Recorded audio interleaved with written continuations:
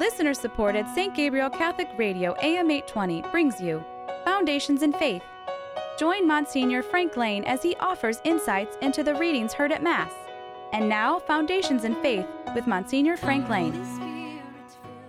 This is Father Frank Lane, and we're continuing our program, Foundations in Faith. The Gospel today that we're going to reflect upon is the Gospel according to St. Mark, the first chapter, the 40th to the 45th verse. It's in the continuing now of Jesus' first venture into public ministry in the first Gospel of Mark, which begins with the proclamation of repent, for the kingdom of God is at hand.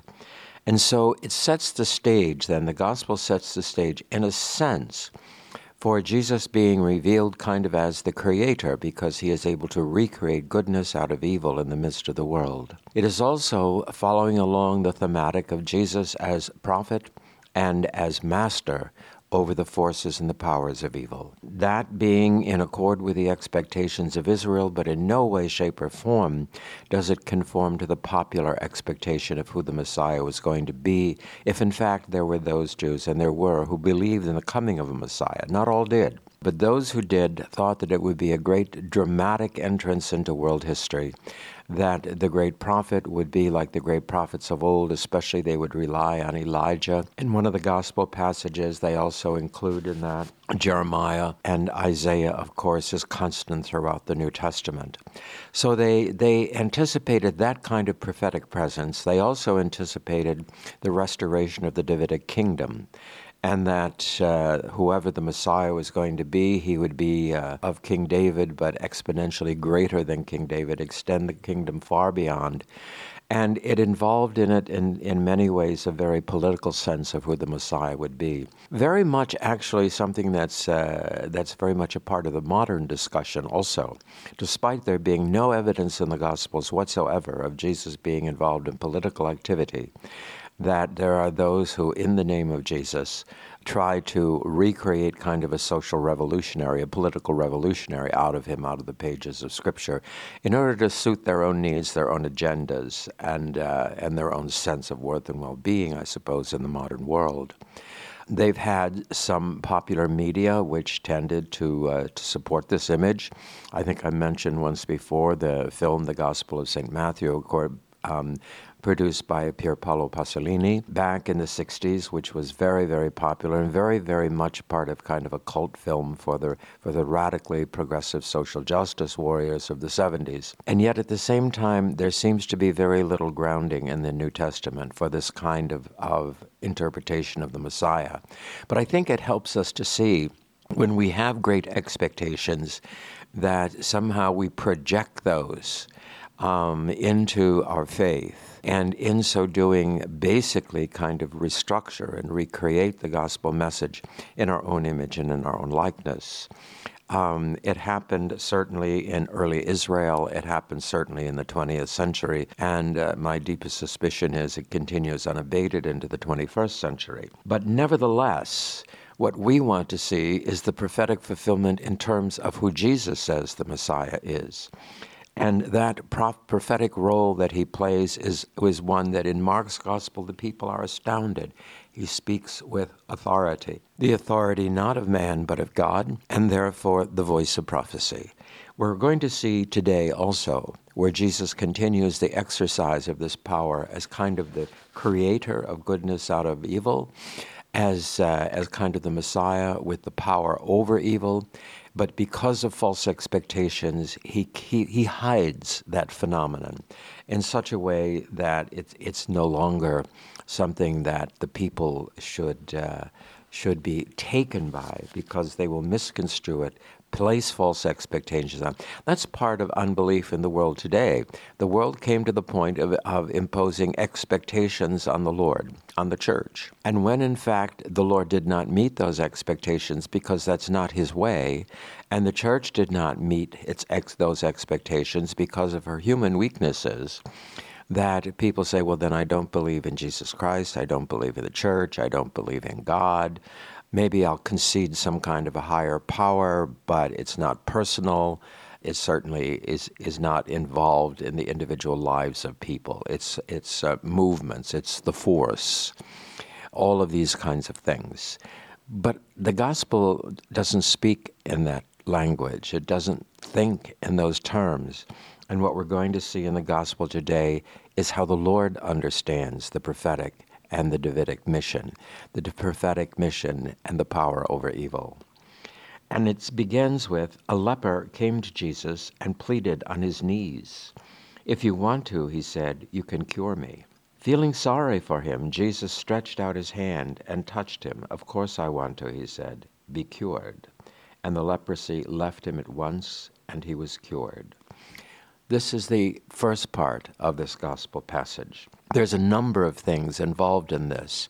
We're familiar, of course, with the plight of the lepers in the ancient world, that with no cure available and the highly contagious nature of some forms of skin disease that they had, they were forced, therefore, to quarantine themselves and to stay outside of public areas and public arenas for fear they would infect others with their disease. If anyone came close to them, they were supposed to warn them with the cry, "Unclean, unclean."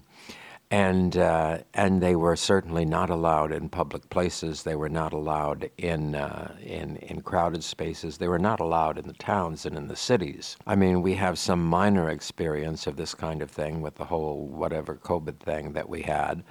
And we had, the notion of social distancing, wearing masks, and all of those kinds of things. So we know what it is when society decides that something, some physical condition is dangerous to others, and the steps that they take. So was it, but even more so with the lepers.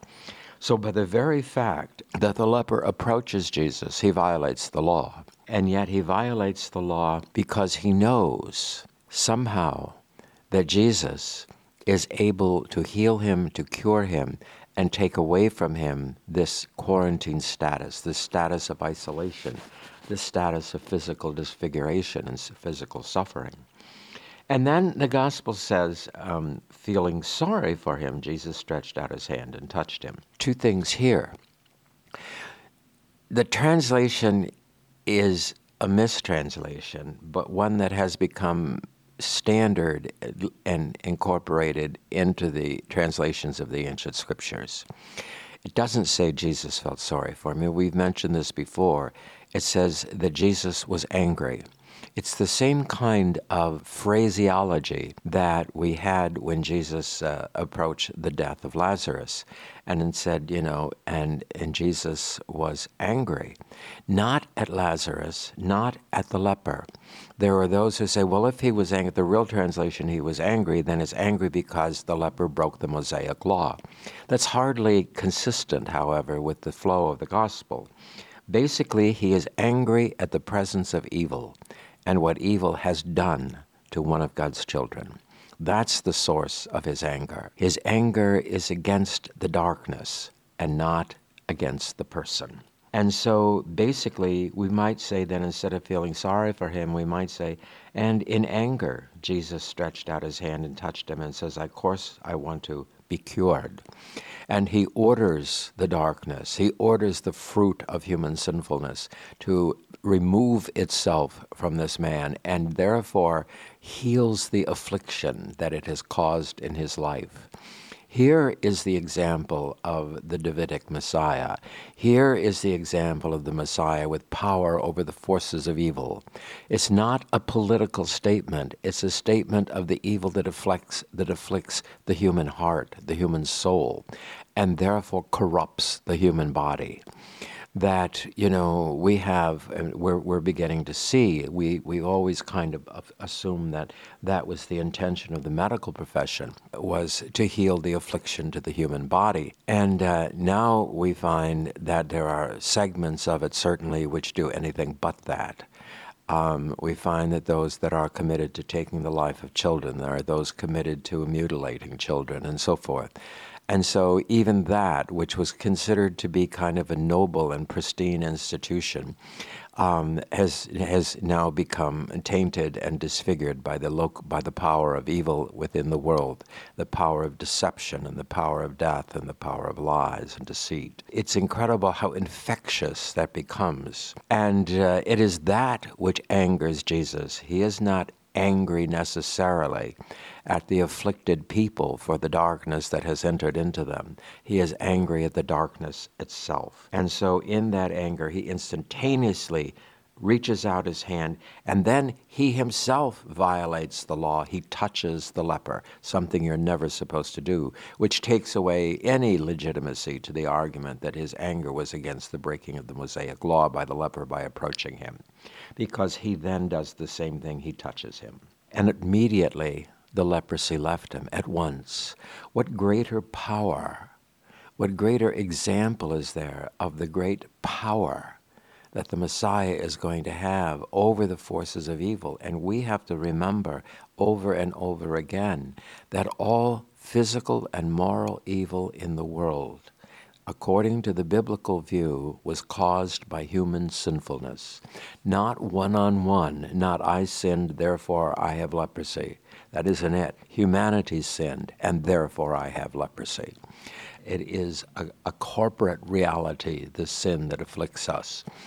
And because it has empowered the forces of evil, every time any of us sins, even personally and secretly even, it is unleashing the power of evil into the world, and in so doing, afflicting others with the power of darkness. So Jesus sees this, he heals him. The most important thing that we look at, of course, is, well, he healed leprosy. More important than that, he overcame the source of leprosy in the person. He eliminated not the disease, he eliminated the cause of the disease.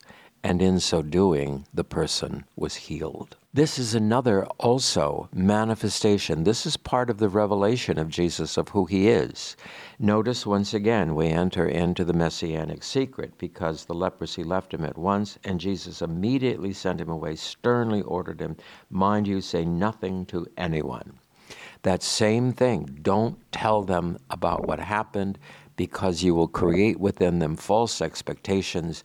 And when I don't meet those false expectations, many of which were political, just as in the modern age, God does not meet the political demands of his people at all times, that there is therefore a questioning of his presence, a questioning of his power, a questioning of his person, a questioning of his existence. So what happens, that's the reason for the messianic secret. And we can understand that.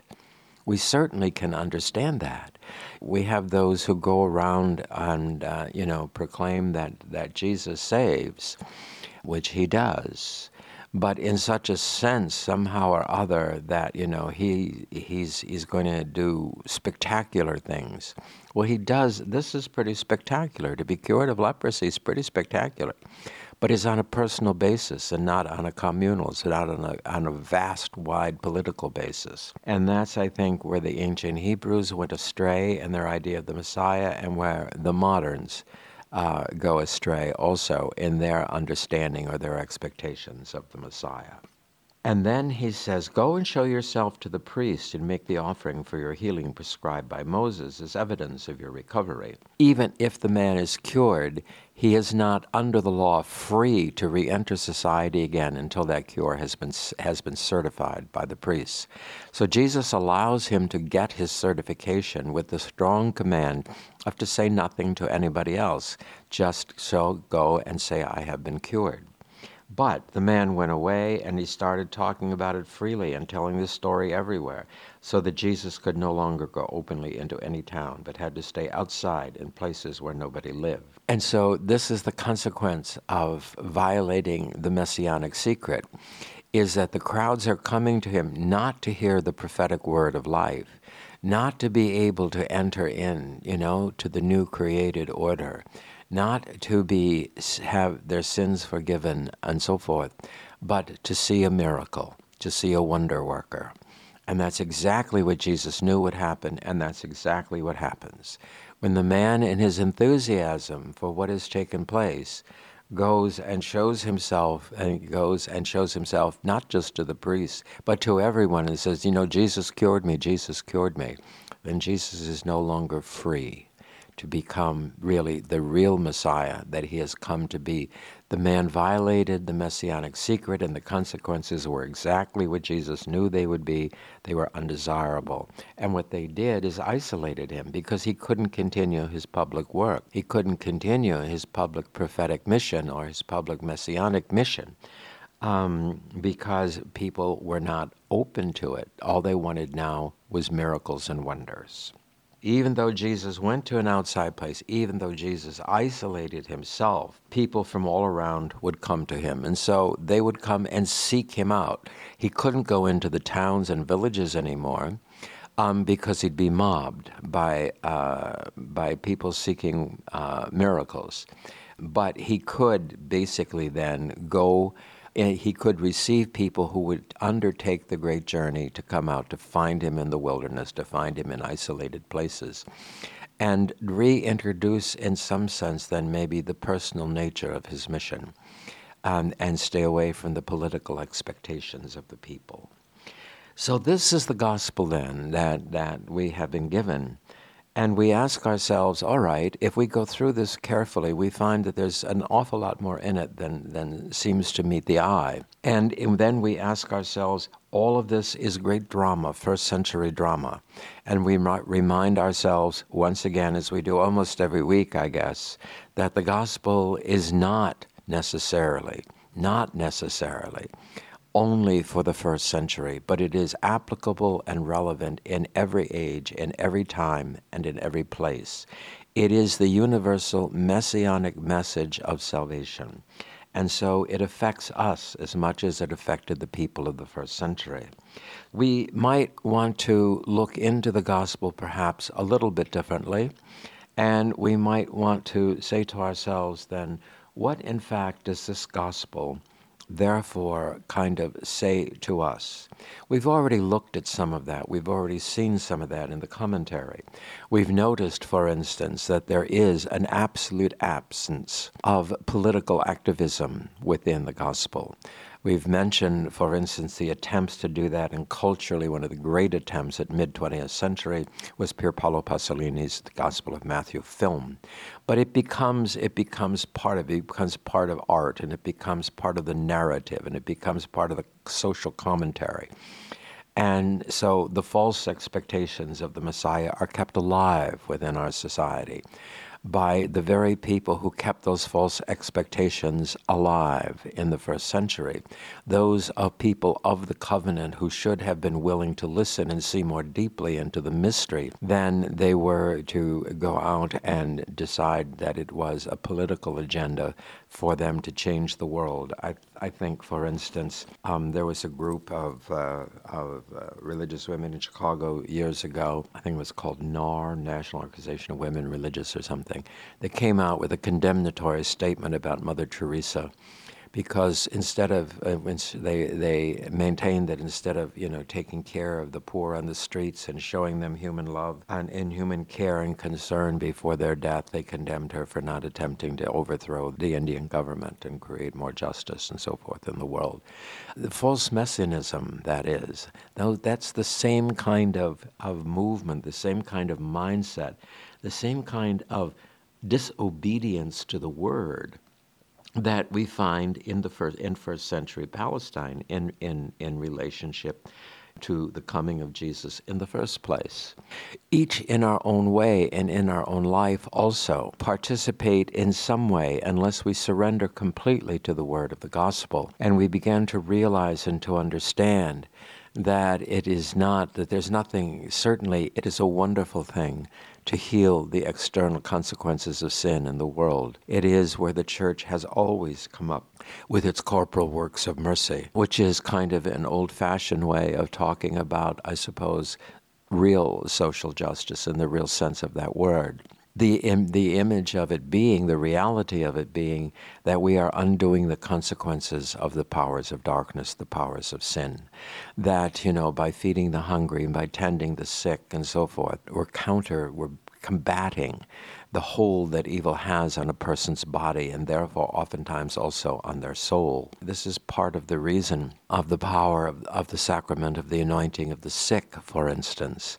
I have seen it be an instrument of healing, physical healing in people's lives. That's not the normative way, but that's not something that you dismiss. That's something that many of us have seen and many of us understand that. But it's also to liberate the sick person's soul from succumbing to the power of darkness over it, by succumbing to despair, by succumbing to anger, by succumbing to senses of isolation and being alone and so forth. We are never alone as long as the Lord Jesus is among us and with us. And so that sacrament of the sick is intended to heal both the outside and the inside.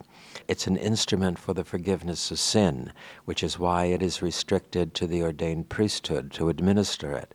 It's not, just some kind of popular mystical healing experience. It is a sacrament of forgiveness, because it is through the forgiveness of sins in which humanity is liberated from the power of sin. In our world also, in your world and in my world, this gospel helps us to put the brakes on our own proclivities toward extending the messianic mission beyond that which we ourselves know the Lord spoke of and the Lord meant. I think one of the great phenomenon of the contemporary world is the tremendous disappointment that came into Western civilization, especially after the First and the Second World Wars, that the First World War almost exclusively, except for the Ottoman Empire, was among Christians. What a horrific scandal that is. What an incredible scandal that is. The Second World War was also among people who were traditionally Christians, although certainly the Soviet Union had expelled the divine from their society and suppressed religion. The Nazi regime did the same. If it had a religion, it's very kind of chic to say, well, they were Catholics, and therefore the Catholic Church is responsible for the Holocaust and all of that kind of thing. Rudolf Hochhuth's play The Deputy, which condemned Pius XII, and the ongoing suspicion about Pius XII and so forth without the proper historical understanding of the situations at all. But what happened really was the Nazis who did practice a religion practiced essentially occultism, that they became, in fact, devil worshippers. And it showed. It showed in what they did, because the things that the whole mass Holocaust, which extends not only to the Jews, but to 6 million other people as well, to homosexuals and mentally impaired, physically impaired, Slavs, so forth, gypsies, all of those people were included. The hatred for humanity could only be demonically inspired.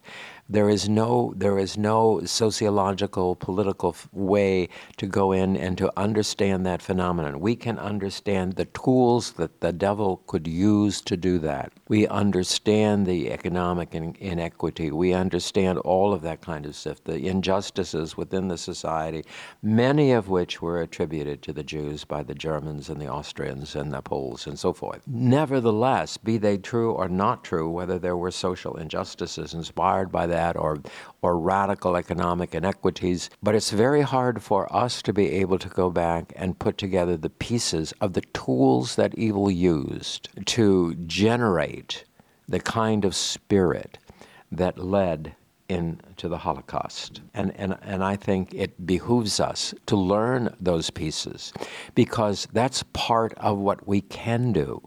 That's part of what we can. We can take the devil's toys away from him. We can take the devil's playthings away from him, and therefore reduce his ability to be seductive and to entrap innocent human persons in his schemes and in his dark designs. In order for us to see it that way, we of course must believe in demons, and we find ample opportunity in the gospel to do so. Dare not really define them too much, since we don't know that much about them, but we do know there is a power for evil in the world. And we know that that power for evil in the world has a personal dimension to it. And we know if we take away their instruments of war, they are rendered less powerful, less effective in the world. That's why the response to evil ultimately comes to the conversion of the human heart. And with the conversion of the human heart, an openness to divine wisdom, an openness to divine understanding, an openness to the truth of the gospel, and to keep our understanding of Jesus Christ in conformity with the person who he reveals to us in the words of sacred Scripture. Foundations in Faith is a production of listener-supported St. Gabriel Catholic Radio AM 820. Archives of Foundations in Faith are available at stgabrielradio.com.